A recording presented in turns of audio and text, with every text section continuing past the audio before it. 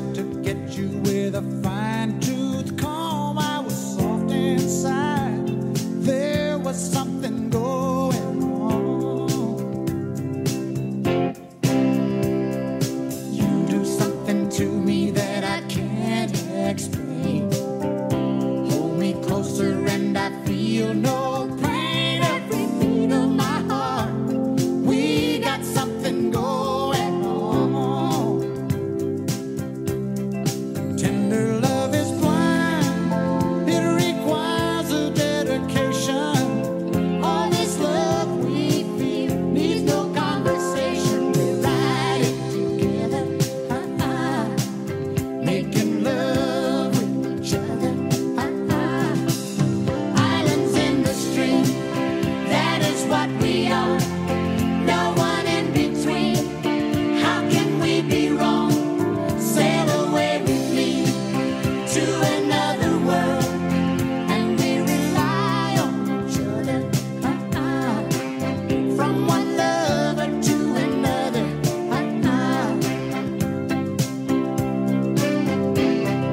I can't live without you if the love.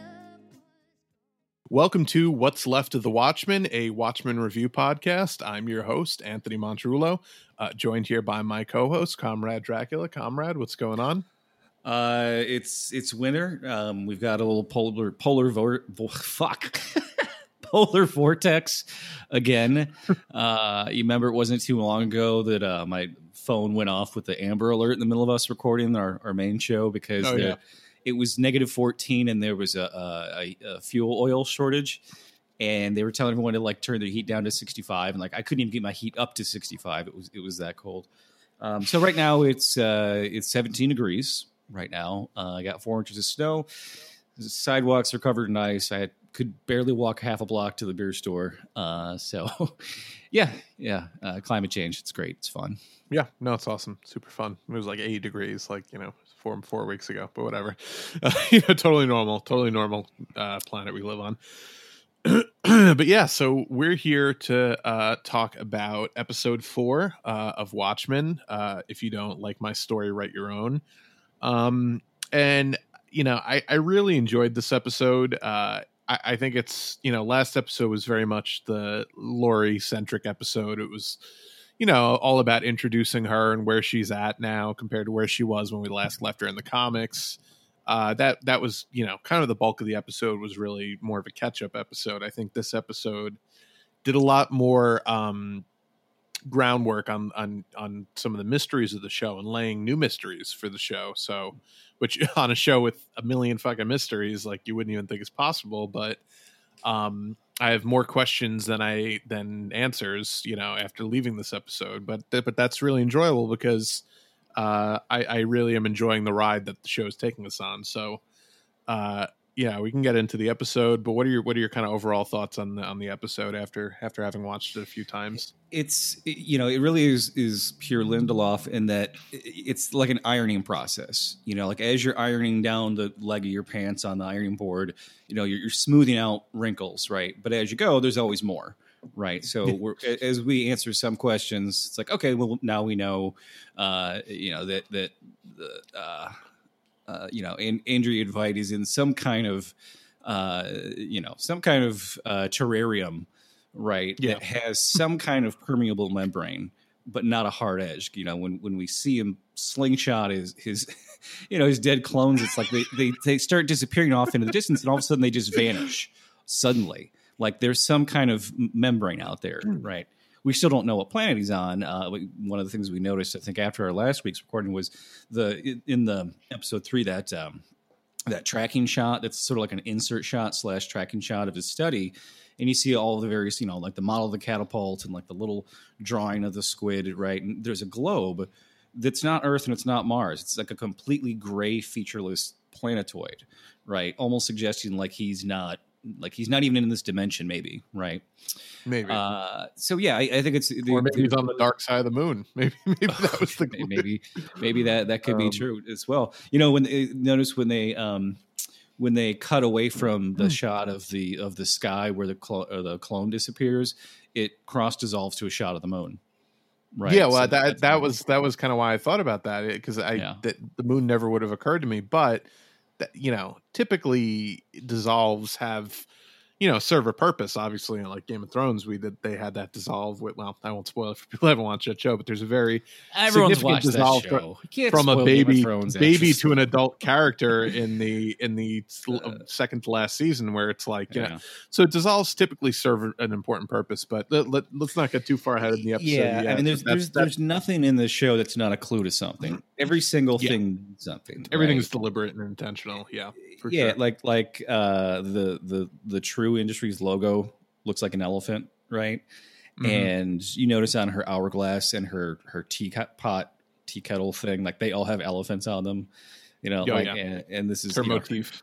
Her name is based on this 3rd century Vietnamese warrior who rode an elephant, right? So it's all everything's means something. Yeah. I saw a couple of reviews that said this was out of the 4 episodes, this was the weakest episode by far, and I was kind of like, it doesn't have a big power moment, but I think that like you can't always do that, otherwise it loses its effectiveness, right? Like instead of like these 2 strong women coming head to head and having a real tense dramatic scene, we have instead like a very awkward conversation in the car. Right. Well, it's an awkward conversation because it's an awkward moment. It's supposed to feel awkward, right? But it's like these 2 people kind of who don't trust each other, trying to get to know each other, and that's going to be an awkward process, right? So you got to have scenes that have different emotional reads to really have real development of these characters. Yeah, and I don't understand how anyone could say this was the worst episode in an episode where we have, award-winning, classically trained actor Jeremy Irons fishing babies out of a lake in a lobster cage and throwing them back, and then a fucking lube man sliding down the sewers like fucking Pennywise. I don't know how anyone could say this wasn't a good episode, but we'll get into all that. But yeah, just watching Jeremy I love Irons, this shit. And it's like the absurdity is that you could tell he's done this hundreds of times and he's sick of it. Like there's nothing. He's not like weirded out by these. He's just like, this one's deformed. This one's throwing this one. Let's save it till we get to that because we'll get to that. But this fucking episode was it was my kind of batshit. Like this is like Lindelof at his best. Just insane, absurd situations treated as mundane and totally normal is like where I think he excels more than anybody. Oh, absolutely. Very super leftovers vibes with some of this stuff. As we mentioned last week, that's what the best comedy is just pointing out the absurdity of the everyday, right? And this is just a world where there's just more absurd things, slightly more than we have in our world, right? Just a little bit, just moderately. But people react to it like it's normal because that's a thing that happens. They're like, it's weird that squids fall out of the sky, but I mean, look at everything else. Yeah, but it's weird that squids fall out of the sky, but we have a special squeegee that we carry just to wipe them off when they do. So, So all right, so let's get into the episode because there's a lot of stuff to get to. So the first scene we see is we're introduced to Lady True, and she is visiting with this couple, this farm couple. We open on this kind of like the Clarks, Clark Acres. Yeah, the Clark. Which, by the way, the Superman references in this episode abound. I mean, on this whole series, but. Clark Acres, there's the meteorite that falls into the farmland, from the sky. I mean, it's very, there's certainly allusions being made. But so we see Lady True show up to this house and, pretty standard opening conversation, but then it quickly becomes this batshit crazy conversation where she says, hey, I know we were told your, embryos weren't viable when you tried to have a kid all those years ago, but they are. Which was shown via the allegory of her like stumbling and crushing all the eggs, right? Like that was obviously like eggs are a big thing in this episode in the series in general, but but not only is it viable, but here's a fucking baby I made using your eggs, and I'm gonna kill it in 3 minutes if you don't sign the deed to your land and house over to me. I love that joke. Like, well, you'll have a minute or else I'm gonna destroy the baby. And she's like, I'm just actually kidding. curious I how would much of actually a find joke good it is. home. Oh, I know. Like, She's like she seems like a sociopath. Like that. She's a very interesting character to me because, first of all, I mean, she's, either the world's first or one of the world's first trillionaires, which is, no small feat. I mean, Jeff Bezos, for all the fucking immense wealth that he has, only has 150 billion. So for somebody to make $1 trillion, you need to like invent the cure for cancer and then like, hoard the profits from, so, her character, I would say right off the bat, because she has that much money, is probably a sociopath to begin with. But I'm very interested to see where her motivations lie, because it seems to be I don't know where they're setting her up. Yeah, I mean, we'll get to that. I mean, that's sort of the fun part, is the mystery, obviously. But there's some very very nail on the head clues about what her motivation is, right? Like, I mean, what her plan is, I don't know, but I know what her motivation is. Yeah, well, I mean, she seems to be, and we'll see later in the episode, but I mean, she seems to be, I don't know if an acolyte or an admirer of Adrian Veidt, in terms of, his vision for society, and for all we know about him, or at least pretends to be. And what we know about him is that, he was a megalomaniac, but he thought he was creating a more utopian society. And he really wanted to create basically an evolved race of humans. And then he's a geneticist who would work with like cloning and all these things. So superior race of humans that still would, buy his action figures. Right. Yeah. Yeah. Well, so I think the biggest, I don't know. The biggest reveal in the opening scene is that she knew the exact moment that an object was going to fall from space and exactly where it was going to fall. Right. So that was sort of the biggest clue to me, that like, okay, she clearly has an awareness or is making things happen on in other parts of the solar system. Right. So we originally all thought that it was, Dr. Manhattan that had somehow imprisoned Adrian Veidt. Now it's kind of like, oh, this is more than likely it's not him. It may actually be Lady True. Okay. Well, so I mean, yeah, Lady True is somebody whose motivations will certainly, be made clear to us. But like the fact that she knew that meteorite was coming down, I don't know if it was a matter of like she was told or, has some ability to look into the future or has some, knowledge of future events, or if it was simply she has access to amazing satellite technology and she knew that particular meteorite would be entering atmosphere and crashing at that exact moment. It seems like too close of it seems like there's no satellite in the world that could pinpoint to that exact time and accuracy, I mean, she might have, a clone incubator the same way that Adrian Veidt does, and can whip up a baby at a moment's notice. We don't really know. We would presume that, if he can cobble together whatever, Edwardian era technology to make a baby transmogrifier, then she probably has something comparable, if not much better. So. Yeah, no, I mean, the baby's certainly another story, but if it truly is a baby made from their DNA and she went through the process of getting that from the lab and, creating a clone of it would maybe lean more towards she had knowledge of this event. And like a lot of people are actually speculating that what this Millennium Clock is all about is that it does contain some element of either time travel or interdimensional travel, some interesting wrinkle into the Watchmen universe that we don't previously, have knowledge of. Although, I mean, Dr. Manhattan, John, has the ability to see into the future and see into the past. So it's sometimes he can when they the one thing in the comic that prevented him from being able to see the future, he said, was nuclear fallout. could cause static there. And you remember when they go to the Millennium Clock and she's saying, we're a thousand miles from the ocean, the thing's earthquake proof, and barring a direct nuclear impact, it's indestructible. Like, they wouldn't say that unless they're teasing the idea that something like that might happen, right? Yeah, for sure. So I don't know, but yeah, let's move on with the episode because we have a lot more Lei True to talk about later in the episode. But she's a very interesting introduction to this character for sure. So the next scene we get is Angela at the cultural center, where she breaks back in and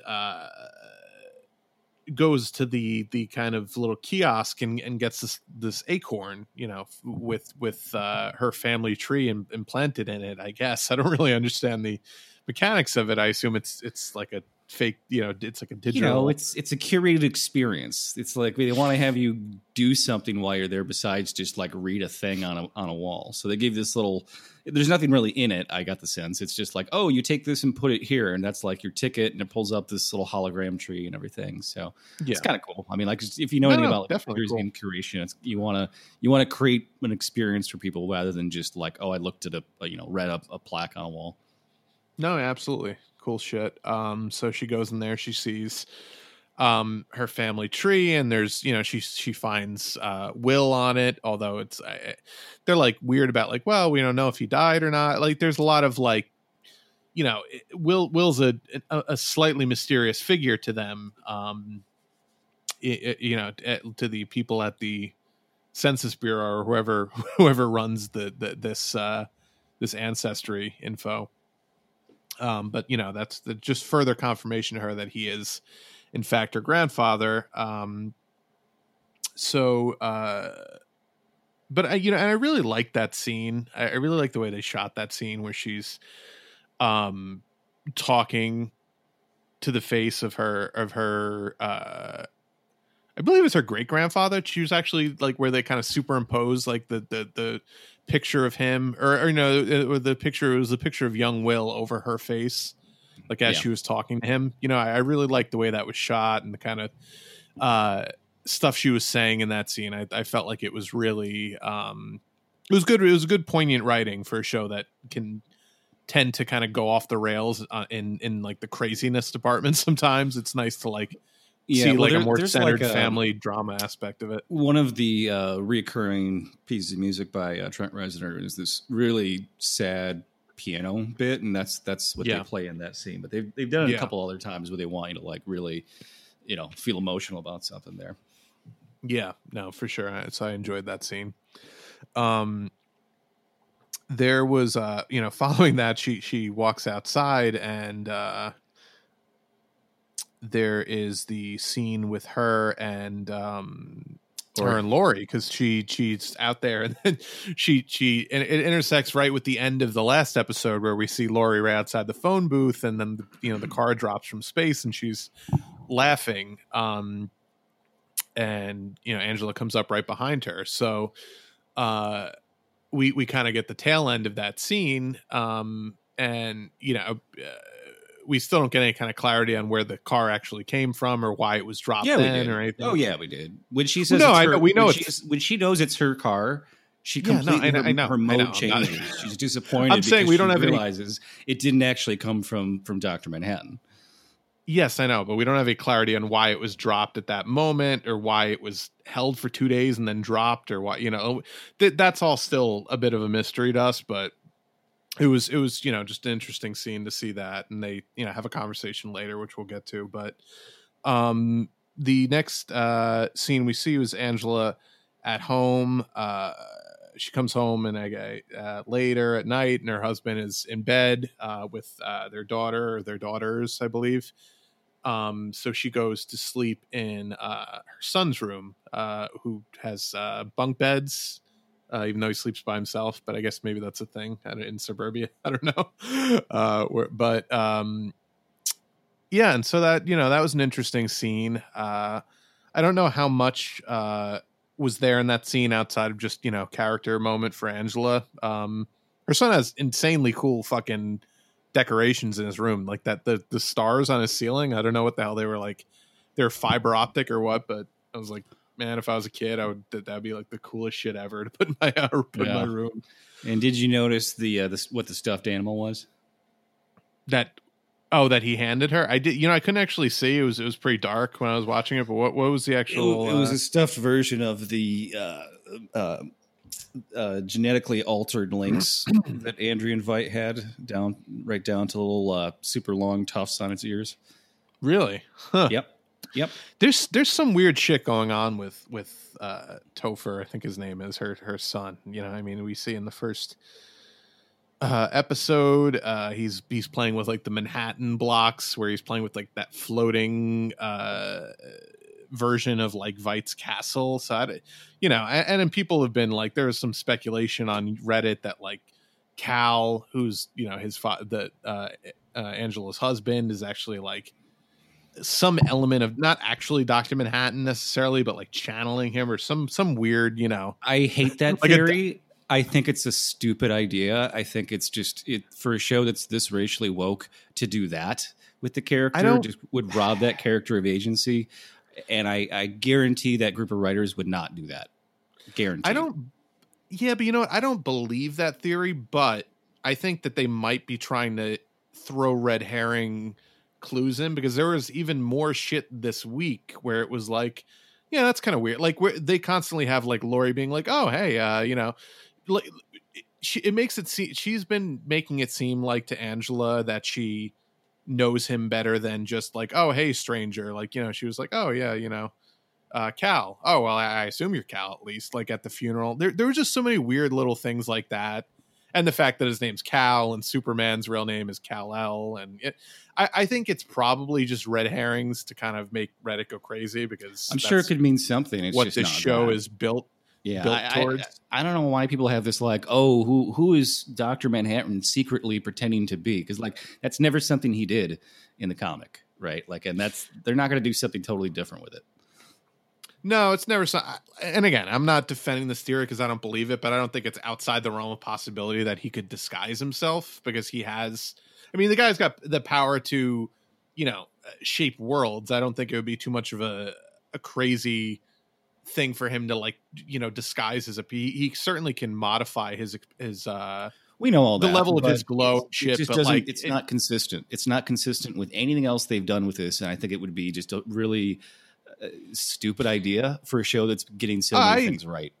I agree, but that doesn't mean it won't happen. And I don't think it'll happen, but that, I want to at least mention the possibility in case it does happen, so we could say, oh, well, the signs were there, as stupid as it was. But there's certainly, I think Lindelof has enough experience with mystery box shows that he knows that you need to throw breadcrumbs in the wrong direction if you don't want people to sniff out maybe some of the bigger mysteries that you're setting up. Like sure, he might be setting up little false flags, no pun intended, of shit that's never going to pan out, just to make Reddit go crazy, so that they're not focusing on the one insane aspect of the show that nobody's picked up on. Like I'm sure there'll be one thing that nobody's, people clocked a lot of stuff, but just basically to me that just said, well, the legacy of Manhattan and Veidt lives on in like everyday objects that no one even really thinks about, right? That we notice, right? Like they Sure. may not even know that little doll is modeled after Veidt's, mutated lynx. They may have no idea that, right? That's why. And clearly they know that like the Dr. Manhattan little floating castle thing was, probably not, it has nothing to do with him either, other than that it's like anti-gravity, and that might be something he worked on. But, these are things that like we don't even know half the story behind things that are in our everyday lives, right? That have all these connections too. So, well, the Manhattan, the castle thing is particularly weird though, because it was it was definitely the same castle that Veidt's, living in. So right. It's a question of like, is that just a basic block set that kid built that out of, or is that like a model that he put together based on the direct, you know what I mean? Like there's so many questions that we don't know the answer to the point where I think that's the kind of stuff that Lindelof throws in there to kind of keep people looking for clues under every corner to maybe hide the ball on some of the bigger mysteries that he doesn't want people to sniff out right away. Because that's the biggest challenge in 2019 with a show like this, is not having people figure out the entire plot of the entire season. I mean, that was the problem with, to some extent, some seasons of Game of Thrones. I mean, we knew about stuff from the books, obviously, but people, kind of sniffed out some of the bigger twists in the future books that haven't even come out yet, years before, because once you get that kind of groupthink where people can kind of bring all of their views on a particular piece of foreshadowing or piece of story, like track being set up, it's really easy to see where someone's going with something. So it's very hard in 2019 to still like surprise people. Like people from the first episode were like, yeah, no, Vight's definitely trapped somewhere. Maybe he's on like a prison in Mars, like, something like that. So I think it's possible Lindelof is trying to like 5D chess, like create some like fake mysteries so that you don't necessarily see other bigger mysteries like right under your nose. So, well, as far as Game of Thrones, nobody predicted that ending. So. I did, sort of. No, I didn't predict that ending, but I was like, yeah, it's just fucking Dany's not. Yeah, well, I don't want to spoil it for anyone, but yeah, yeah, not the heroine people thought she was. Yeah, we'll leave it at that.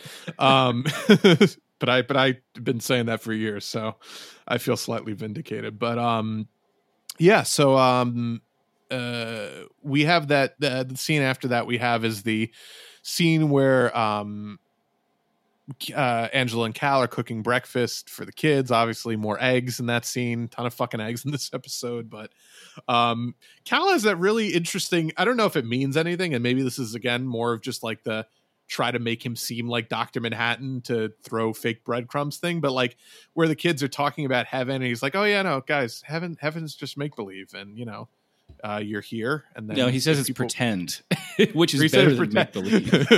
So it's implying that like everyone that's told him that that's a thing has been lying to them, right? He's like, that's just a thing people pretend. It's not real, right? Yeah, and when his sort of entropy version of like what life and death is, it's like, well, before you're born, you just don't exist, and after you die, you don't exist either. And he doesn't understand why they can't accept that, and they clearly do accept it, because they're not like, hey, but wait a minute, like they're not, like, oh, that's too terrifying to think about. He knows they can accept it, and that's why he tells them the truth.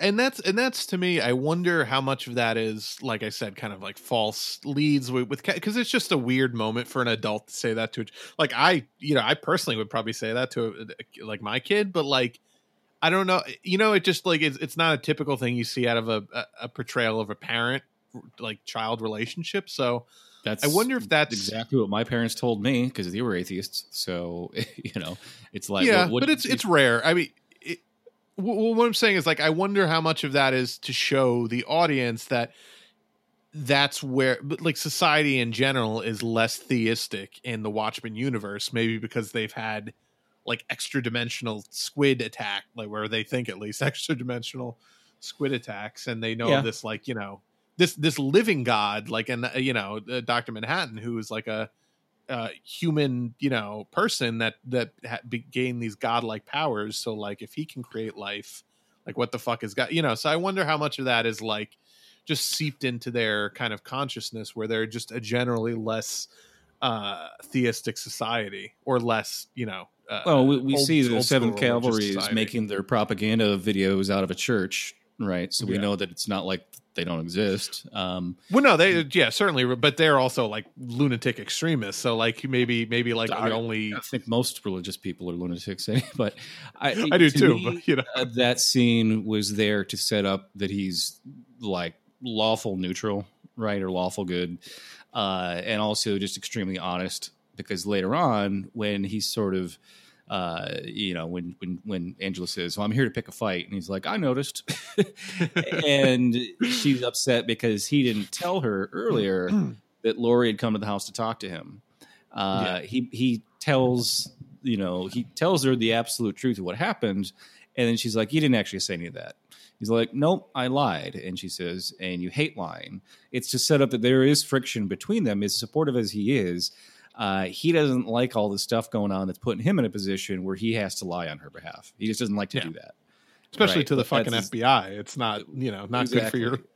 So you can see that she's on this mission, right, to figure out who Will is and figure out who really killed her chief. But it's putting a strain on their relationship in a way that he hasn't been vocal about so far.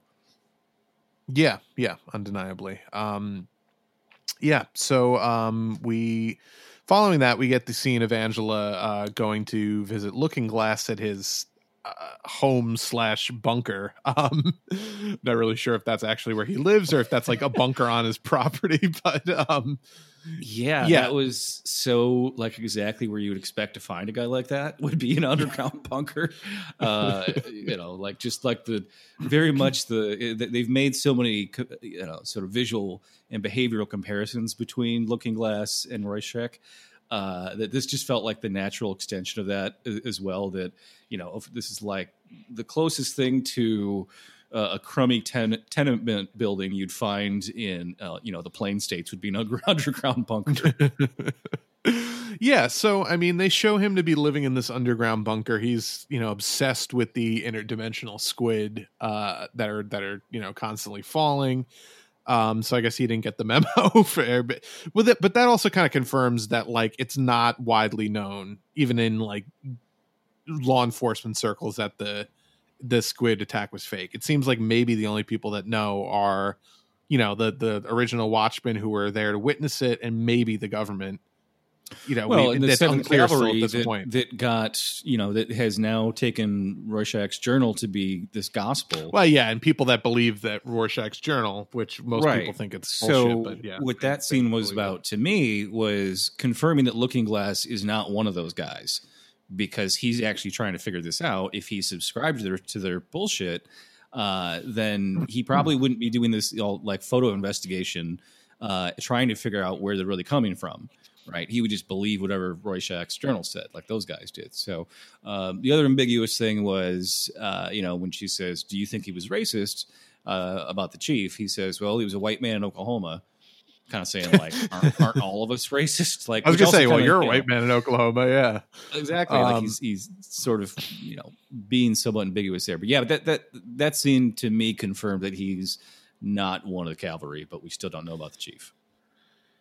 Yeah, I don't know. It's just so weird because he does the parallels between him and Rorschach are so obvious, like evident. But yeah, I think he's there's still a lot to learn about Looking Glass, and we'll find out a lot more about him in the next episode. But I did think it was interesting. I got the sense from the trailer that the next episode is going to be the big standalone. It'll be his like origin. Mostly his origin story, though we're going to get some more batshit insanity from the Vite storyline, it seems like. But but no, for sure. And in the preview for next week, and this will inform what we're talking about from his scene this week. He goes to like an interdimensional like anxiety support group, which is that was like so such a leftovers type moment. So leftover, yeah. But well, I mean, it'll be that really just, he's living in this bunker because I think, and again, to your point about if he's 7th Cavalry guy, he's doing a really good fucking job of providing a cover story for himself, because he's literally living in a doomsday prepper's bunker because he's afraid of the next squid attack that's, probably imminent in his mind. Yeah, I mean, I feel like that was the big letdown with the Zack Snyder film, was not getting to see the giant squid monster, right? And I just feel like they're teasing that, like, kind of like the gun in the first act. You gotta have has to get shot by the third act. Like they keep, if they're showing the mini squids falling out of the sky, it seems like we're going to see a much bigger squid eventually. And they even said, like, is that, it's not the big one, but, like they're sort of implying that like there could be another big one. And I wonder, if we are going to see that, what role the Millennium Clock has to do with that. Like, are we going to go, is the world going to go back in time to 1985 when we actually do see the real squid attack that happens?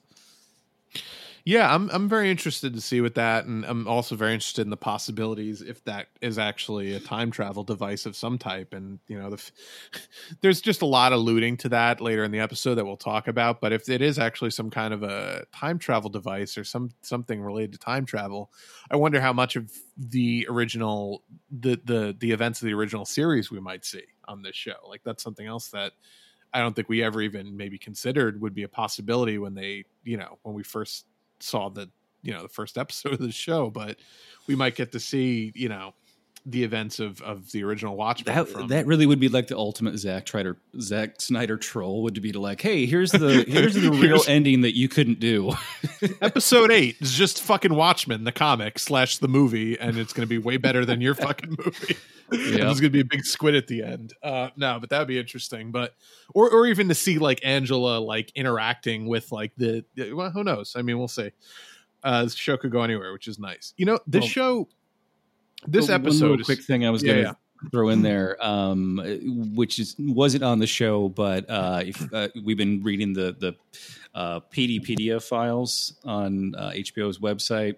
Supposedly, this collection of dossiers and documents put together by Agent Petey in the show, who I actually think may have been Lube Man. For sure. Same body. Yeah, and there's a great one for this episode. It's a deposition between Lori and the FBI from 1995 when her and Night Owl were apprehended, right? Because in this world at that time, masked vigilantes were outlawed, right? And they had, she had at the end of the Watchmen graphic novel taken on the name the Comedienne, right? Because she was sort of accepting the fact that her father was the comedian. And you kind of wonder, like, well, how did she go from in 95 being a masked vigilante to now being this, crack shot FBI agent herself? What facilitated such a dramatic transition for her? And this deposition is basically like her being interrogated by these two FBI agents, and it's like all formatted like a transcript, and there's like parts that are redacted, but it's hilarious. And I guarantee Lindelof wrote this dialogue, and it so feels like Gene Smart's character, but at like a transitional period between the sort of somewhat lost and unsure of herself version of Lori of Silk Spectre 2 in the comic, and then this very different version. It's a great transitional thing to understand kind of like where her character went, and you realize that like she's still like cracking jokes the whole time she's being interrogated, and the FBI agents don't know what to do with it. Like they don't know how to like get the answers they want out of her, and she's running circles around them in this interview, and you get the sense that she is sort of thinking in her own mind, like, I'm smarter than these idiots, I could do this job. And also at the very end, she kind of reveals that she knows the truth about the squid attack, and that's her basically her get out of jail free card, is that knowledge. Yeah, which also kind of implies that maybe the government knows about it as well, and that's which is why it was such a big, like, exactly, as you said, kind of get out of jail free card. Yeah. Also in the PDP files for the episode are the schematics for the giant blue dildo. Yes, which she reveals in that interview was made as a joke for her by Night Owl, by Daniel Dreiberg, because like she was always pining for her ex. What a cuck move! I know, it really was. Of like you're the woman that you love's ex-boyfriend who's like way better endowed than you. Yeah, that was definitely a cuck move to the extreme. But gave us a great scene. So yeah, no, it really did. And it also makes a lot of sense now. We were trying to figure out the mechanics of it and like how the detachable ball sack and whether or not that was like a power source. But now that we know it's Night Owl tech, we can assume that was like some kind of like a reusable, power source. So from that scene with Looking Glass, we go right to Lube Man, as he's being colloquially referred to, which is the nickname given to him by Red Scare when they were talking about him, because he's literally this fucking weird skinny silver costumed guy who watches Angela as she's throwing this bag over the bridge, which you were saying had the wheelchair in it. And and just, after he witnesses that, he takes off running. I'm presuming I mean, it could be a she, although it was pretty. Yeah, pretty, that was a guy. That was definitely. He was pretty like flat, flat chested and like slender, like all around. So it'd be it's probably more than likely is like, as we were saying, is Petey, because it had, what a weird superpower. Like, what's your superpower? Well, if someone chases me, I can slip through this storm drain right here. So I can't go more than a few hundred feet away. That's my radius of operation. And as soon as I use my power, I have to throw the belt off too, and I don't have any way to. It's like just what? And it's like literally that. It must have been what that was for, because he literally, without hesitating, pulled out this fucking oil and like oiled himself up and slid down the sewer. So clearly, like that's the purpose of his vigilante attire is to run lube away himself up and then run away in the sewers. Yeah. Like, what the fuck? Well, I love that Red Scare like immediately comes up with the name Lube Man. Like, that's just their whole thing, is like coming up with fucking. That's their whole shtick, right? I am a little bit sad though that like we haven't gotten any characterization with Pirate Jenny and Red Scare beyond just like a few good one-liners. Like, I really hope we get an episode that just delves into them a bit more. I know they're background characters just to kind of flesh out the vigilante detective task force, group of police on this force. But it's just you got these two great characters that we've gotten very little of, and I just hope we do get to see more.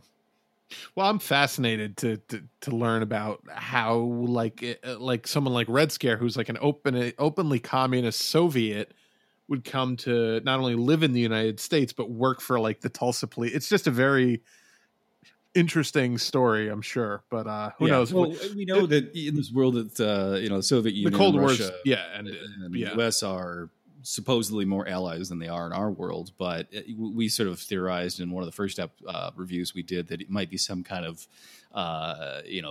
KGB exchange program, Yeah. No, for sure. But regardless, I think Red Scare is batting like 500. He's batting like 1,000 in the cleanup spot, where he barely ever gets screen time, but every time he does, he's fucking amazing. So, I'll take that for now. Hopefully, we get a little bit more later. But so from there we go to the scene with Lori and Angela in the car, and they have an interesting conversation. There's not a ton there in terms of plot advancement, but I think there's a lot in terms of. I think we're to kind of understand that by the end of the series, they're going to be working together a lot more than maybe they would like to right now, because they obviously have a very, kind of standoffish relationship. Very different. I mean, Lori has a standoffish relationship with everybody, but they seem to be on the same side ostensibly, and they're and if some cataclysmic event is coming, which we think it is going to, they will probably be on the same side trying to stop it. So I think we'll be seeing more of them together, and they have great chemistry just as actors together, especially when you see that at the end of the day they're both law enforcement, and when they are sort of lightly interrogating Lady True, you realize that like she really is the villain here, not the two of them, right? And that this is the real adversary that they're both going to work together to take on as things unfold, and we see what this plot is. Assuming it is something that's going to be very harmful. Usually when somebody who's a trillionaire is talking about no, it's going to be the first monument of the new world, you're like, okay, this person clearly has plans to do very great genocide harm or in something, the greater good kind of a thing. Yeah. Well, I mean, she's undeniably like a Vite, protege. Well, so that's where they're going in the car. So they oh, by the way, I love how in the car, like they're talking for 15 minutes, it feels like. And then all of a sudden, like Lori asks Petey a question. You didn't even realize he's like sitting in the back like a creep, just not saying anything the whole time. You wonder what he was thinking about the whole time before he got called on to say something. He's kind of like he's like, what? Like, did you just say my name? Like, he's not even listening to their conversation, which you'd think he would be. Yeah, no, for sure. And then they go into the kind of backstory of Lori and the comedian, and how the comedian, raped her mother, and basically to kind of let Angela in on the fact that, she's not the only one who became a vigilante to deal with tragedy. I think that was, a subtle bit of bonding between them, that they have a shared tragedy, a shared tragic past, which is why they, dress up in costumes and beat the shit out of criminals. Like, that's not a normal, healthy thing for you to do. Line I love too, because she's like, yeah, you wear the mask to, because of the trauma. She's like, no, I wear it because to protect myself. She's like, yeah, from the trauma. She's just like, no, I get it. Like she's sort of, and it's not like she doesn't think that Angela has, she's inexperienced or naive. It's just that she has just a little bit more experience with this stuff and kind of is very frank and open about it. That like, I understand why people are this way. It's still my job to catch them, but I understand why they are what they are. Yeah, absolutely. So from there we get the meeting between Lori and Angela and Lady True in her compound, or her fucking SpaceX like campus, whatever the hell that was. And by the way, I don't know if you noticed, but that scene, that like the hangar they were in looked familiar to me, but somebody actually found a screen grab. It's the same exact hangar that they filmed Avengers Endgame in. Where they have the time machine. Yeah, I definitely noticed that. I mean, you don't have a space that big that you film in and not use it multiple times, right? Yeah, I wonder if that's like an airport. I wonder what that is actually. But interesting set piece. But they do shoot the show in and around Atlanta, so that huge thing could be part of what's his name's big film studio down there. Help me out, Tyler Perry. Yes, that might be part of his complex. But yeah, there's actually a big film industry down there, so it's possible. Yeah, sure. Well, he just opened up his like huge new studio expansion, and people were like, "Oh, this is Black Hollywood right now." So, you notice that when they went into the section, it's like the sort of geodesic dome that was all humid to replicate, or for the plants that were all from Vietnam. Yeah. Right, that there was a little butterfly that flies up, and that's almost exactly what the sort of geodesic dome terrarium in Antarctica that Veidt had looked like. Right, so it's like straight up just stole it from him, basically. Well, and she did buy all his tech, so it's possible that it is just his tech that she is using for to replicate her climate that she wants to. Right. Well, it's also just sort of suggests that whatever the sort of artificial world that Veidt is in could be just like a bigger version of that we've seen him in. Yeah, for sure. I'm still not 100% on whether or not I think that True's keeping him prisoner in Manhattan, because it does seem like there's a lot to indicate that it could be true, especially in this episode. But it still seems like technology that would be beyond even her conceptualization. In terms of like that we know of, I mean, that we know, but like we're seeing a very small little thing that she's willing to show people. Also, the fact that when they're, she has this giant statue of him, well, not giant statue, a life-size statue, and current day Adrian Veidt too, right? And Lori says, "Why'd you make him look so old?" And she says, "Because he is old." So she's like flat out saying like she knows he's alive, like she's not. Yeah, she didn't like slip up and accidentally say that. She's just fairly open about her what she wants to do, or is at least only revealing a little bit at a time. But just the fact that she's recreated this chunk of Vietnam, because she says that she promised her mother she'd never leave Vietnam. That to me was like, okay, this is very much like in the original graphic novel, the Vietnam War was a big central part of that story, right? And this is clearly somebody who is very connected to that place, right? And like we saw with, the race massacre destruction of Black Wall Street in Tulsa, also seeing the black soldiers in World War I, reading the Nazi propaganda saying, why are you fighting for, not Nazi propaganda, proto-Nazi propaganda, trying to get them to recognize they're fighting for a country that doesn't respect them. going back and thinking about the events that are in the graphic novel and just the Vietnam War in general, she's clearly this is her motivation, right? Yeah. And not to jump too far ahead, we're almost there, but her daughter, Bien, 99% sure that's a clone of her mother. It's her. Yeah, that's her. No. I'm pretty sure it's a clone of her mother, right? Her mother. Yes, of her mother. Okay. Yes. And when she has the dream, pretty sure that's her mother's memory. Oh, yeah. Okay, now that makes it. Yeah.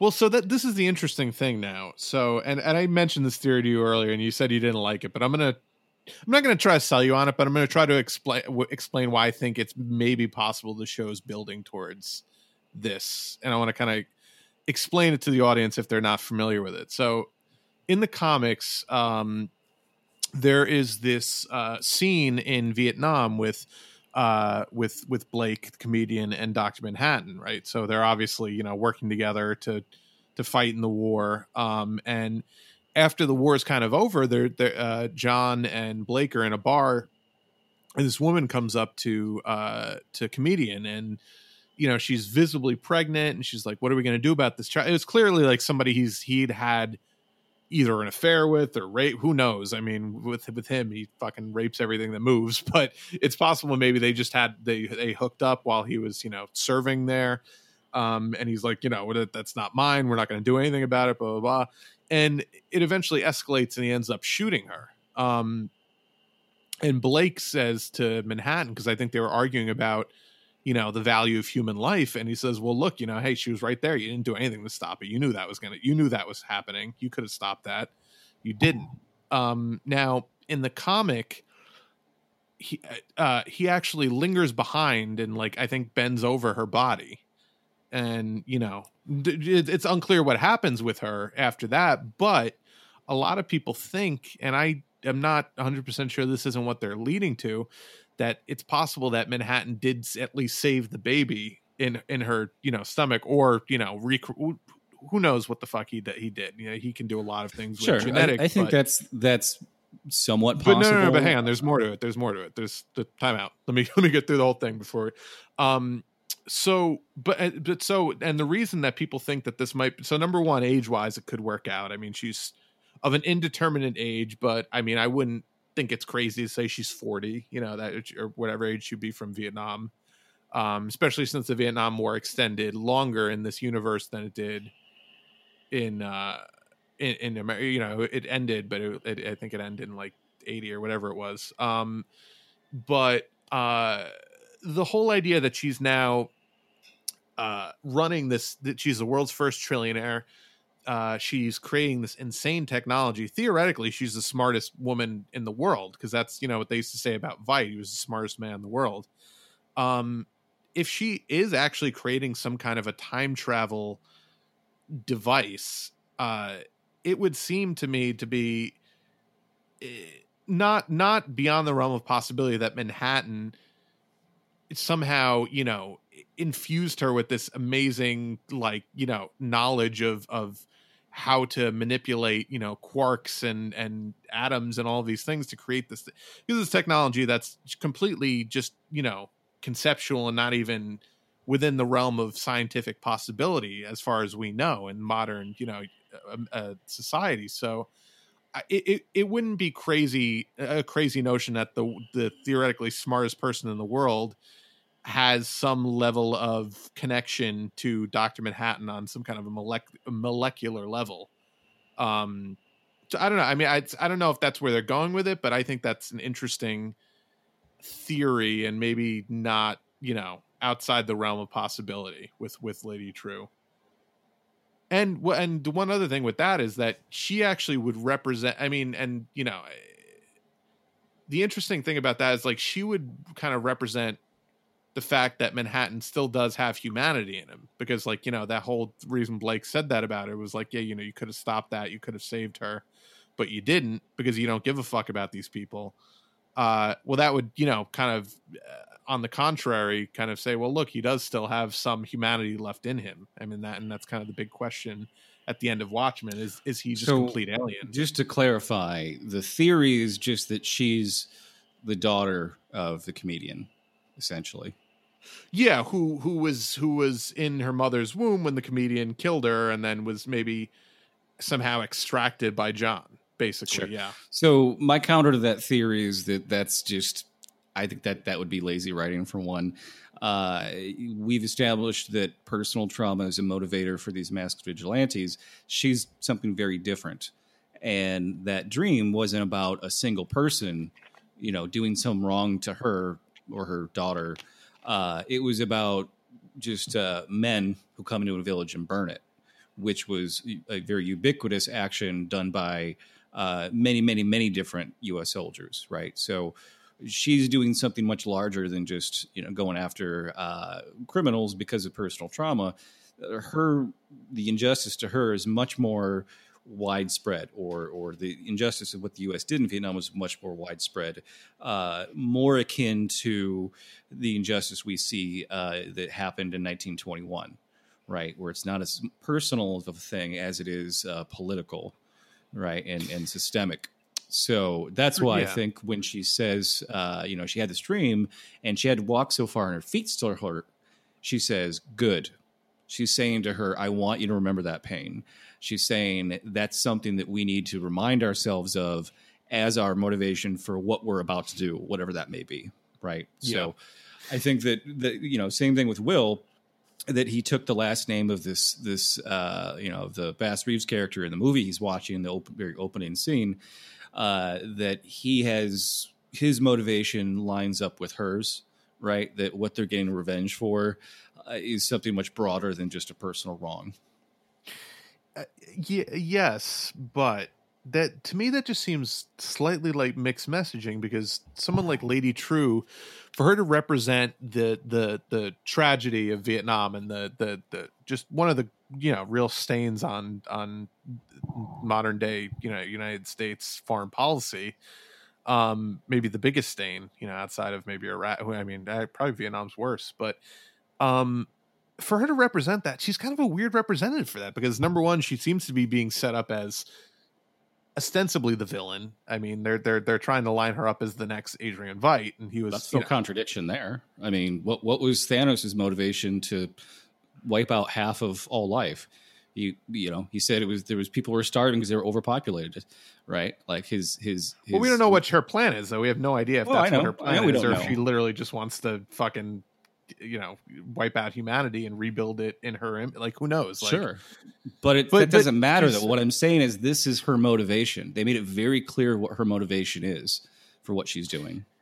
But it seems, it just seems weird to me that the only character who's representative of Vietnam, outside of Sister Night, who's not a native Vietnamese but was born in Vietnam, would be a villain. And I don't know. It seems like a weird thing to me. I mean, it's possible. It's and I think it's still unknown what she's actually up to, but she's clearly has very evil I mean, like the way she acted with the family at the opening, sequence was definitely to establish her character as a ruthless individual. And the fact that she's a trillionaire, I think, is completely immoral in and of itself, in a world where there are people that are fucking, obviously we think Jeff Bezos is one of the worst people in the fucking world, but it's just a weird seen her do anything ruthless. She did something very cunning, knowing this is what this family wanted more than anything.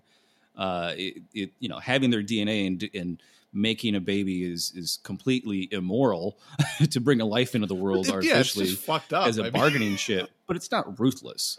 Now if she really did kill the baby, then that would be ruthless, sure. Well, I believed her when she said she would kill the baby, so I don't know. I mean, I believe that there's some chance that she would kill the baby, but I don't know. I don't know. I mean, I think there's a lot to still learn about her character. I think that she could be her origin. And she could still be an interesting character beyond that. I don't think her being saved from the womb of her dead mother by Dr. Manhattan would invalidate any of the things you were mentioning about, her representing the trauma of Vietnam. It's an interesting, right. Now, everything all I'm on the show is saying connected. That's, so I don't know. Right. It's just what I'm contrasting it to is the motivation for all these other characters is much smaller. It's personal. For her, it's much larger. It is a very political thing. She brought like a chunk of Vietnam with her that's inside this terrarium where she keeps the humidity turned up. Like that's how much Vietnam is in her and in her mind, and is a constant reminder of why it is she's doing whatever it is she's about to be doing. Right. So I'm just trying to make that distinction of what it is I'm actually saying. Yeah, no, I got you. But yeah, so I don't know. I mean, it's very tenuous what the hell she's doing at the moment. Obviously she's working with Will. Again, no idea why, no idea how they know each other. That's going to become hopefully more clear to us. But we do learn that Will can actually walk, which was something, and it's unclear, by the way. I'm not sure if it's implied that it's because of this, whatever he's taking, or if it's just literally he was bullshitting the entire time. I mean, does that... Would you notice he looked a lot younger? Like his skin just looked younger, like they'd aged him up for the first episode? Somebody actually put a screenshot from episode 1. Yeah, and he looks significantly older. He's like got like more like gray hair. Like, I don't know. It's very... So the pills, it made me think, weren't just for his memory, but are actually like de-aging pills. Again, a reference to time in some way. Yeah, and that also, it's like, what the fuck else is Lady True involved in if she can do this shit that makes this guy who is maybe crippled, walk again? Like, that's, yeah. So I don't know what the fuck is going on. Same with the IV in the kid's arm. Wondering if that's just like the liquid version of the same pills that he was taking. And the other thing was, we kind of jumped over the Adrian Veidt segment, but when he sort of mentions that the pills can also implant memories as well. Yeah, I mean, that's an interesting... I mean, he used that to some extent when he was creating the giant squid too, because he like brought all these people in, and told them this was this big Hollywood production. Then it's a very... all of this reeks of like Veidt's like experimentation. So it's very like it's tenuous, but I guess we'll know more as the season goes on. But you mentioned Veidt, and we've been very clear on the show that this is like some of the best shit that we've ever seen on a fucking television show. This insane absurdity that we get every time we visit the Veidt mansion. So this episode, we see Veidt in I don't know if it was an ocean or a lake. It's kind of it seemed like more of a lake, but more like a small contained pond. There wasn't any kind of the only... It wasn't like waves, right? It seemed like more of a... Yeah, it seemed like it was contained. Yeah. So and we see him in a small fishing boat, and he pulls up a kind of a lobster cage, and there is a vaguely humanoid fetus in this lobster cage. And so I have so many questions. None of them are going to be answered at this time. But how do these things breathe underwater? What the fuck are they? Why does he like pick one up and throw it back? Was it not the right? One of them was missing arms, right? So so he's looking for the best ones, but he knows even the best ones are imbeciles, right? Yeah. Like it's sort of part of the where he admits that he agreed to this place and living here, but it wasn't what he was told it was. You get the sense that like he originally thought that his servants were going to be people he could carry on a conversation with. And that's sort of part of his frustration is like just being surrounded by idiots. Yeah. So now he pulls this thing up from the water. Like I didn't miss anything, right? Like these things were all underwater. Like they're living underwater, but then he brings them up and they're like humanoid. Uh-huh. So what the fuck? Like, is this like water that you can breathe in? This is why I don't think fucking, this is like by far the most batshit thing I've ever seen on television. This 5-minute sequence of him fishing with a lobster cage and bringing up these like water breathing fetuses and then putting them in this little rotisserie spinner microwave and then turning them into when you were a kid, you had those little, you buy those little like they were little like just like a little hard plastic toy animal, and you drop it in water, and over 12 hours it would like expand until it was like, Yeah. 20. Maybe it's just like that, where you just throw them in water and they sort of come to life, but then you got to like, throw them in the rotisserie oven, which also look like an egg. And then they very rapidly grow into full-size idiots. I mean, what the fuck is happening? Like, I just can't even. I mean, but this is why this is like my favorite show on television right now, because no other show that you watch is going to have a scene of a guy fishing for fucking fetuses in some alien like hollow dome, and then sticking them in a microwave and getting fully formed adult idiot servants like 10 minutes later. Like this is just the level of insanity is. Oh, we haven't even gotten to the catapult yet. And we haven't even gotten to the catapult yet. So let's, yeah. So, but real quick though, about the fetuses, cause I'm just endlessly fascinated by this. This is why I don't think it's necessarily Lady True that's keeping him in prison, because this seems to be technology beyond human. I mean, it seems to be technology beyond human capabilities of invention, even hard to even call it technology. It's just like almost Lovecraftian in very how low, yeah, twisted and bizarre it is. Yeah, but it seems like the only person that could create that kind of like weird like life form would be someone like Manhattan, who can just manipulate the quarks and atoms and all this shit in the like and create whatever the fuck he wants out of nothing.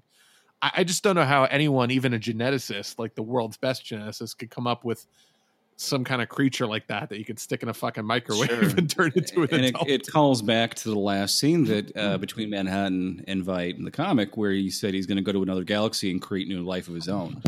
Right. So that very much could be what he has done. And, through trial and error, came up with like an inferior recipe for clones that he's sold to Veidt under false pretense. But I saw some reviews online where people were saying that, in the comics, Veidt hated Dr. Manhattan. And I was like, no, he didn't. He framed him for giving people cancer to get him off the planet, but it wasn't out of malice. He was just trying to figure out a way to get him to voluntarily leave, and that was the only. I don't think Veidt hates anybody. Veidt was like above, like he's a fucking megalomaniac. He's like obsessed with like creating a new society in his image. He's beyond petty. Except for the game warden. He doesn't like that fucking guy, but well, he sees him as a worthy adversary at some point. So yeah, they never really explain like what happened when he put his costume on and went back to hunt the buffalo at midnight. Like, was there not really a threat after all? Was that game warden like literally just got lucky that he ran into him at that point? I'm very upset we didn't get to see him riding around in his fucking costume shooting at buffalo. I'm disappointed about that, but there's still time. So we get to see like the full extent of his madness when he goes into the mansion with the two new clones, with the two of them are seeing all this for the first time, and his hair is all unkempt, and he says sorry about the mess, and then you get the reveal of like something like 25 dead bodies that have all been shot or stabbed the previous evening. And you realize that he just like, you see the cake there that he has slice of with 4 candles. You realize it's been 4 years now, which he actually says it's been 4 years. And he also says I had a bad night. Yeah. Just like, hey, here's your new job. But don't get too cozy because you may not be here very long before I go nuts and kill you. And it's clear that it's like, he's not even, doing it as an experiment now. Now it's just out of pure, just rage, basically, where he's just kind of like, he kind of says like, well, I'd never do this to a being whose life had purpose. It's just your lives have no purpose. So sorry. And he admits to the fact that he didn't create them, which we speculated on from the first episode based on the way he treated them. But there are a lot of confirmations of things that we and other people on the internet have been speculating about with Veidt. By the way, I don't know if like, I don't know. The year thing is weird because as I was mentioning to you, I still think he could be on Mars, like that Manhattan's kept him on like the far side of Mars and like this hollow dome, whatever it is thing. But because he's been on there, he's been there for 4 years, but he's only been gone from the US since 2017, as far as people know. I think he was declared dead in 2017. Well, he's been missing since 2012. he was declared dead in 2017. Yeah, but apparently Lady True's organization had a lot to do with him being declared dead and then claiming his assets. So I wonder if they imprisoned him in 20. I don't know. I mean, there's still a lot to be. But the reason I was saying that is because on Mars, a year on Earth is about 2 years on Mars, or it takes roughly due to the difference in gravitational whatever. So it's possible that if he did get imprisoned in 2017, that he was there, he's been there for 4 years, and then we'll presumably be seeing him coming into the modern timeline, because he's one way or another getting off this fucking fake biodome, whether or not he's it's not a flashback. But I think me and Lindelof have the same understanding of a flashback, and it's a little bit different than what other people. He's being a little cute with the wording when he says that, I think. Right, because like if you look at the film Dunkirk, where you've got 3 different stories all on track happening concurrently, but they're taking place over different spans of time. Which one would you call the flashback? Because technically none of them are flashbacks, right? So I think what we're seeing here is we are seeing a storyline that's running in the same time period, but over a longer span of time. That's eventually these 2 stories will catch up and converge, right? So when I think of a flashback, I think of flashing back to a scene we've already seen before, not just showing events that have taken place prior to this other story that are eventually going to converge. But yeah, you would imagine if he's on Mars, then those would be Mars years, but maybe not. Maybe they're still using an Earth calendar. You notice he's got clocks everywhere that have the same, 12 hours cycle. So, I think, and I could be totally wrong about this, but I think an Earth's passage of 24 hours, is twice as long, takes twice as long on Mars. So, meaning that he is counting in Earth years, but he's counting 4 Earth years, but there's only been 2 years that have passed on actual Earth. Like if he's on Mars, I mean, who knows? Anyway, just that globe was the big giveaway to me that he's in sort of another world that is not on either planet. But or he doesn't know where he is, and he's been. That's the other possibility, is that Manhattan or True or whoever has kept him in the dark about what planet he is actually on. That's why they gave him that fake globe, and then he's trying to escape to figure out where the fuck he actually is. Right. Maybe he's not trying. We've been talking about he's trying to escape, but where the fuck is he going to go once he gets out of this prison? Maybe he's just trying to get up there to see what the fuck there is to see, and then come back down to make a better plan. Especially with as much experimentation as he's done, because if he knew it was the vacuum of space, then he wouldn't have been surprised that it completely froze Philip that one time. It's true. I think we've cracked something here. Especially because when you see the body go flying out into the air, it doesn't gradually disappear. It gets smaller and smaller. Then at one point, it's as though it passes through like a hologram wall, and then just vanishes. And we see that twice. Does the same thing twice. So it wasn't an accident. It wasn't just bad CGI. Did you remember what the line was that he's talking? He had a funny line. I can't remember it though. The 2 live clones when they're in the dining hall with all the dead bodies. But there's a moment where he looks down and sees that one of them is holding, one of the dead bodies is holding that horseshoe, and he takes it from him and he says something to him. Well, he says, "Not yet. I don't need it yet." Which is interesting. I don't know what the fuck that means. There's something else going on there, right? But I love that he throws it, and it lands on a knife sticking out of the chest of another dead clone, and it wraps around it like he's playing a game of horseshoes. Yeah. Oh my god, this is just. You imagine what just the scene where he butchered them all. What. You kind of want to see that scene just to see how maniacal. See if he's still got the moves and shit. Yeah, see if he had what music he was playing while he did it. Was he detached? Was he enraged? Reggae. No, but no. So I just love everything about this story. I don't know where it's going. It did seem like he was that was the first time he confirmed, because it seems like that was the first catapult he built that was actually powerful enough to catapult them. I don't know, any significant distance maybe, because the one clone did come back frozen, so I guess from the vacuum of space, so maybe he did get that one out of the atmosphere. But I think had a rope tied around it though, and the other ones didn't. So was he just disposing of the bodies this way? Was that Maybe the difference? I think he was just testing maybe the gravity of like see if they would come back. I don't know. Maybe it's an interesting, but because it did seem like he was like, oh well, look, I guess I can get out if I do that. Yeah. But I did get like severe, I mentioned I think in the first couple episodes, like Truman Show vibes, where it's very obviously like the horizon, just this fake, right. this fake thing that you're living in. Obviously it's much better technology where it's like this hologram, but principle is pretty much the same. So you obviously watched the preview for next episode. Did you happen to freeze frame it when it showed the suit that he was putting on next to the catapult? No, but just from what I saw, it looked to be more advanced than the one he had Phillips wearing. Although it was similar, it looked. Yeah, it definitely was, but you could tell that there was little tufts of buffalo fur on it, where like at the seams. Yeah, so he clearly did go back and get the buffalo that he wanted. But yeah, there's like 3 tubes coming out of it. It's much thicker. The helmet looks like it could be airtight, so it looks like he's going to at least make the first attempt to actually escape in the next episode. So what's the plan though? Like, where's he gonna get? Like, so number one, if he gets out of the dome and is floating in space, obviously, I mean, like physics would dictate he would just keep going and float off into space. Theoretically, I have no idea. I mean, we don't know where the fuck he is though. Like, yeah, exactly. We don't know. We're gonna find out. We're gonna find out. I hope we find out, or at least like reveal where he is at the very least, because it's like, come on, this is. Oh no, I think for sure next episode we're gonna find out where he is, because he's gonna go.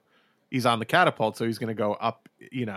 Hopefully he's got a rope or something on him to. But like if he gets back into his prison, like how's he gonna re-enter the atmosphere and not be crushed like a fucking grape? So I'm very curious to see what happens next episode. Did you ever see it was a 1960s television show called The Prisoner?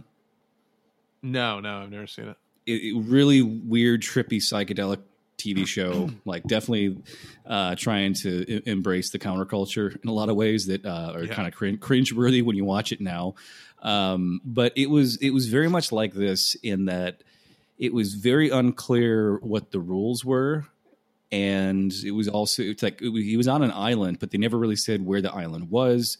And there was all these weird like mind puzzles he had to figure out to try to get off the island. And it seemed lost before lost, basically. Sort of, yeah. But it was like a psychedelic 60s version of that.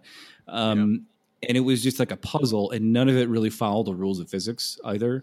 And yeah, so that reminds me of that a little bit, where we may not ever actually know some of the answers to what this place actually is. It may just be like a prison of the mind, man, like kind of a thing where. Well, some people think that he is like actually trapped in some kind of a state, like where he's actually trying to escape, like he's actually just in mental prison, or like a mental, like an actual mental prison, which would explain all this bizarre shit that he's experiencing. That's not not physically possible. Not physically possible. Yeah, it would be a little disappointing to find. I'd be out disappointed that it was in that just for all sure. A dream he's having, and as he's trying to wake up from a coma. Actually, right? That would be just kind of like, that's all right, whatever. Yeah, no, for sure. I don't think that's the case, but it's on the table. The much more exciting possibility is that he is being held in space somewhere, but then again, how is he going to get back? Well, the other thing people speculated is that maybe that was him in that opening scene, the meteorite or whatever it was, something that crashed into that field. Oh, yeah, there you go. I mean, maybe he found a craft. Maybe he took one of our landers. Maybe if he's on the moon, maybe there's a fucking some kind of a ship that's still that he could figure out a way to propel back towards Earth and so maybe survive the re-entry. Something like Lady True wanted to get him out of the way for a certain amount of time, but gave him the means to figure out how to get back at the exact moment she needed him to return for one particular reason or another. Yeah. That seems plausible to me, that she's not really trying to get rid of him so much as just kind of lock him away for a little while, knowing him so well that she knows the exact minute he'll actually figure it out and return to Earth as in a fireball and crash land on this farm. And that seems like a good answer as any as to what we didn't really talk about that. What actually was the thing that crashed to the Earth in the opening scene? Obviously, there were allusions to Superman because of the Clark farms and the thing crashing from space. But what now are we to think is that illusion to put in our heads? Hey, maybe that's Dr. Manhattan, or is that illusion like to throw the scent off of the fact that was Vite just re-entering the atmosphere, and then True is going to go pick him up. And yeah, I gotta say, my money's on Vite. Manhattan doesn't makes the most sense. Doesn't come flying down as a fireball. He just appears out of nowhere. But he could teleport essentially, so he doesn't really need to fly in like that.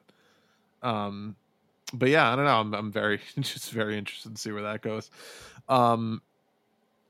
So the final scene we get is that scene with Lady True and Will at the Millennium Clock, and they're talking about whatever there is to come, and they end the episode by saying tick tock. So obviously, which is the phrase that the 7th Cavalry have been using, and a lot of people speculate that the 7th Cavalry are either a completely false flag situation, or they're just useful idiots in the game that True is, which is what I'm leaning more towards, is that they're kind of useful idiots in this game that she's playing, and that it's possible she's orchestrating this whole thing, and Will being involved with her kind of maybe lends some credence to that, because he was there with Judd at the tree where he's hung and all that. So I don't know. I mean, it's an interesting thing to think about. Well, we know that the bunch of racist Klan motherfuckers wouldn't willingly work for a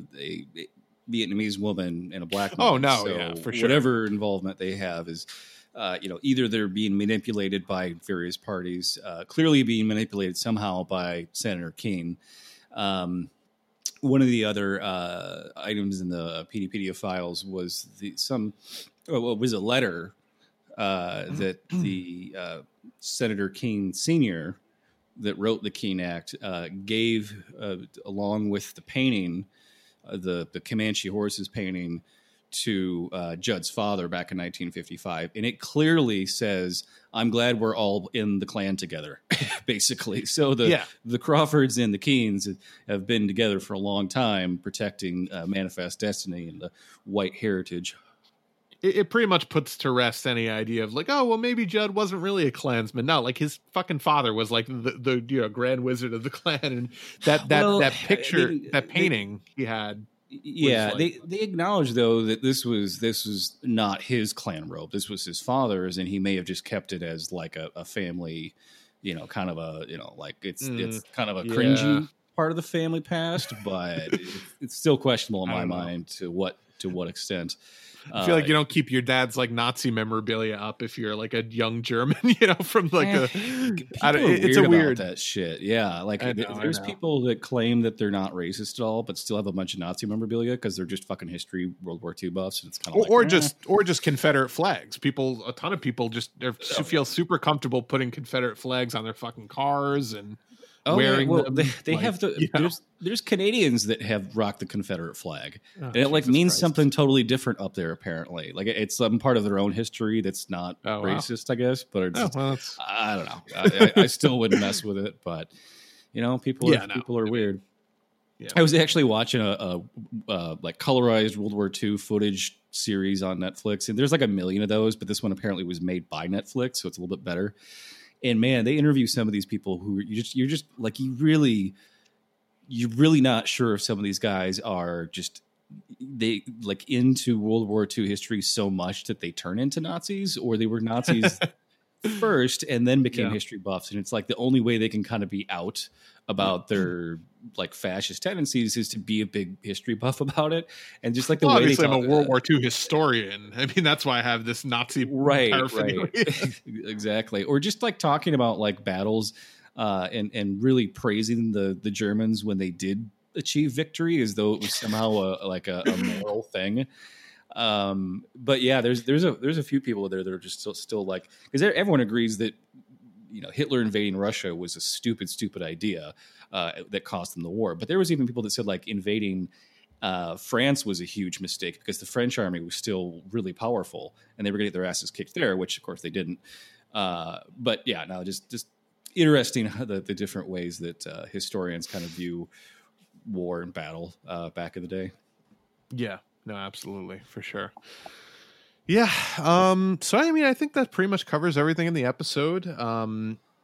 Obviously the preview for next week is very, very heavy on Looking Glass. We're gonna get some clarification on what the hell's going on. I can't wait to see this thing, but yeah, the where he's clearly going undercover to this temporal vortex anxiety support group. When you see like all the pamphlets next to the donuts, that was I just love that insert shot. I don't know if he's going undercover. I think he might genuinely just really be like in this group because he's. You think it so? seems to be. Yeah. It seems to be all encompassing that his fear of like these extra dimensional creatures returning. I don't know. The reason I thought he might be going undercover is because. They're all the police are assembled, right? And Lori is sort of taking over as their chief of police, even though she's there just to help them out. She's still FBI, and she says, "Hey, we don't know who they are, but we know where they are. Find this church, and you find them." Right? And she's pointing to the image of them all together in this church, and then it cuts to him going to the support group. So I got the impression that he was doing some sort of undercover work to try to figure out, find people who might be 7th Cavalry adjacent to look for information. And the line in his narration that's sort of carrying throughout all the scenes we see are, we're all crawling through a tunnel, and every tunnel there's light at the end or something like that. But there's that real quick 2-cut scene where we see him running down to his bunker and ripping this red phone off the wall and then smashing it on the floor and stomping on it. I wondered what the hell that was about. Like, why would you be smashing your red emergency phone in your own underground bunker like that? Like that. Yeah. I don't know. I mean, curious about that. Well, but so the thing is, like, if he is going undercover at those groups, I wouldn't think there'd be any 7th Cavalry there because they believe that the attack was a hoax because of Rorschach's journal. So like I don't know. I mean, maybe he's just trying to infiltrate like a particular church. I don't know. I mean, I will see next week, I guess. But very excited either way. I got serious like Fight Club vibes from that scene too, like with all the like the support groups, like the testicular cancer support group. It was very dark in there too, very similar to like the where the support room groups were lit in Fight Club. Yeah, I think that's definitely intentional. The visual cues. I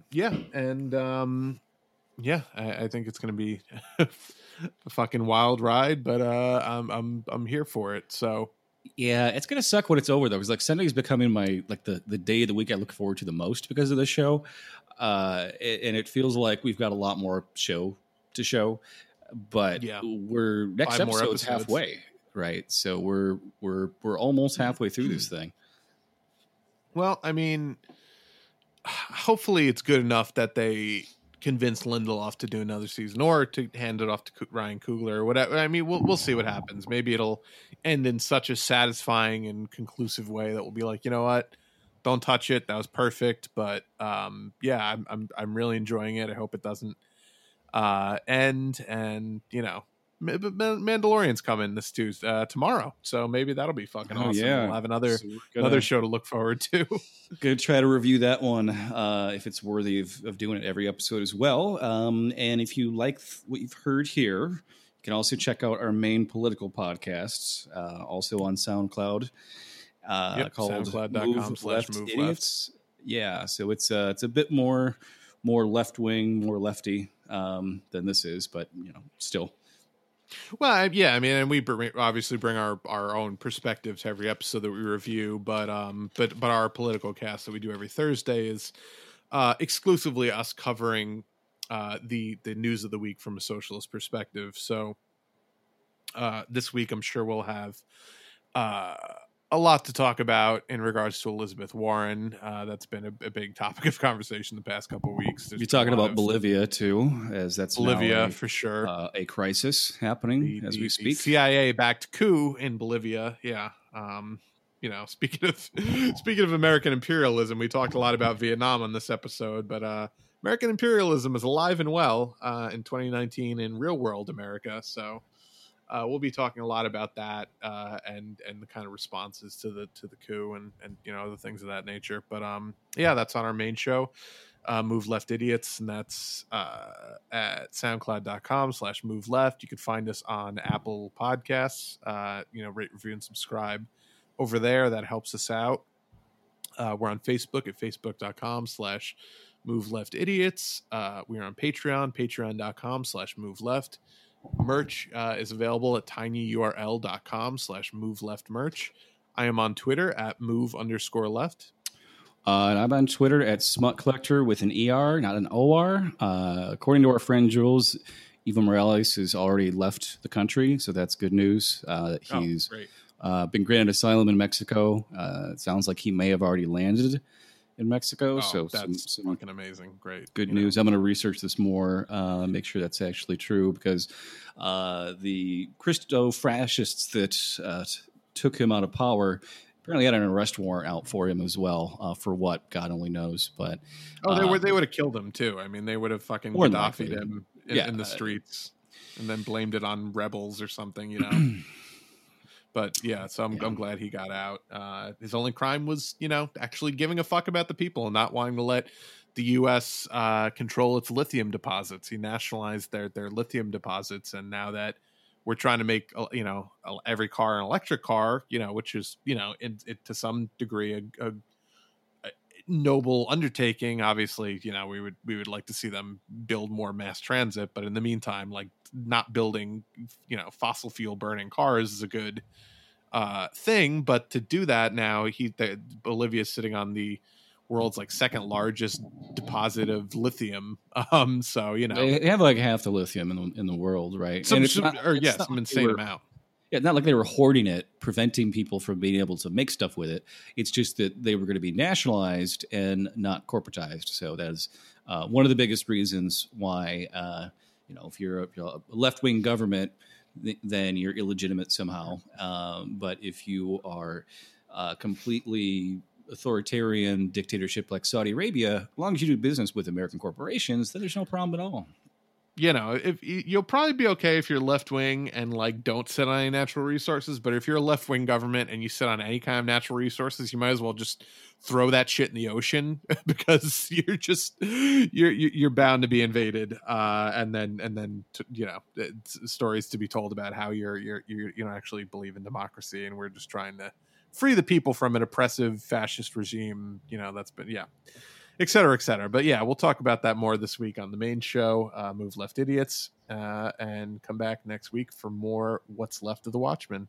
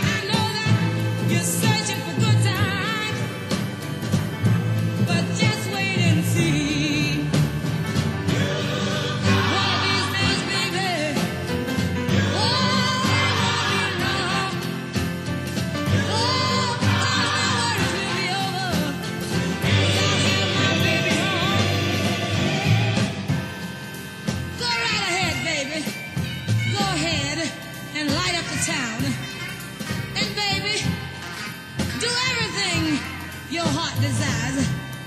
Just remember, I'll still be around.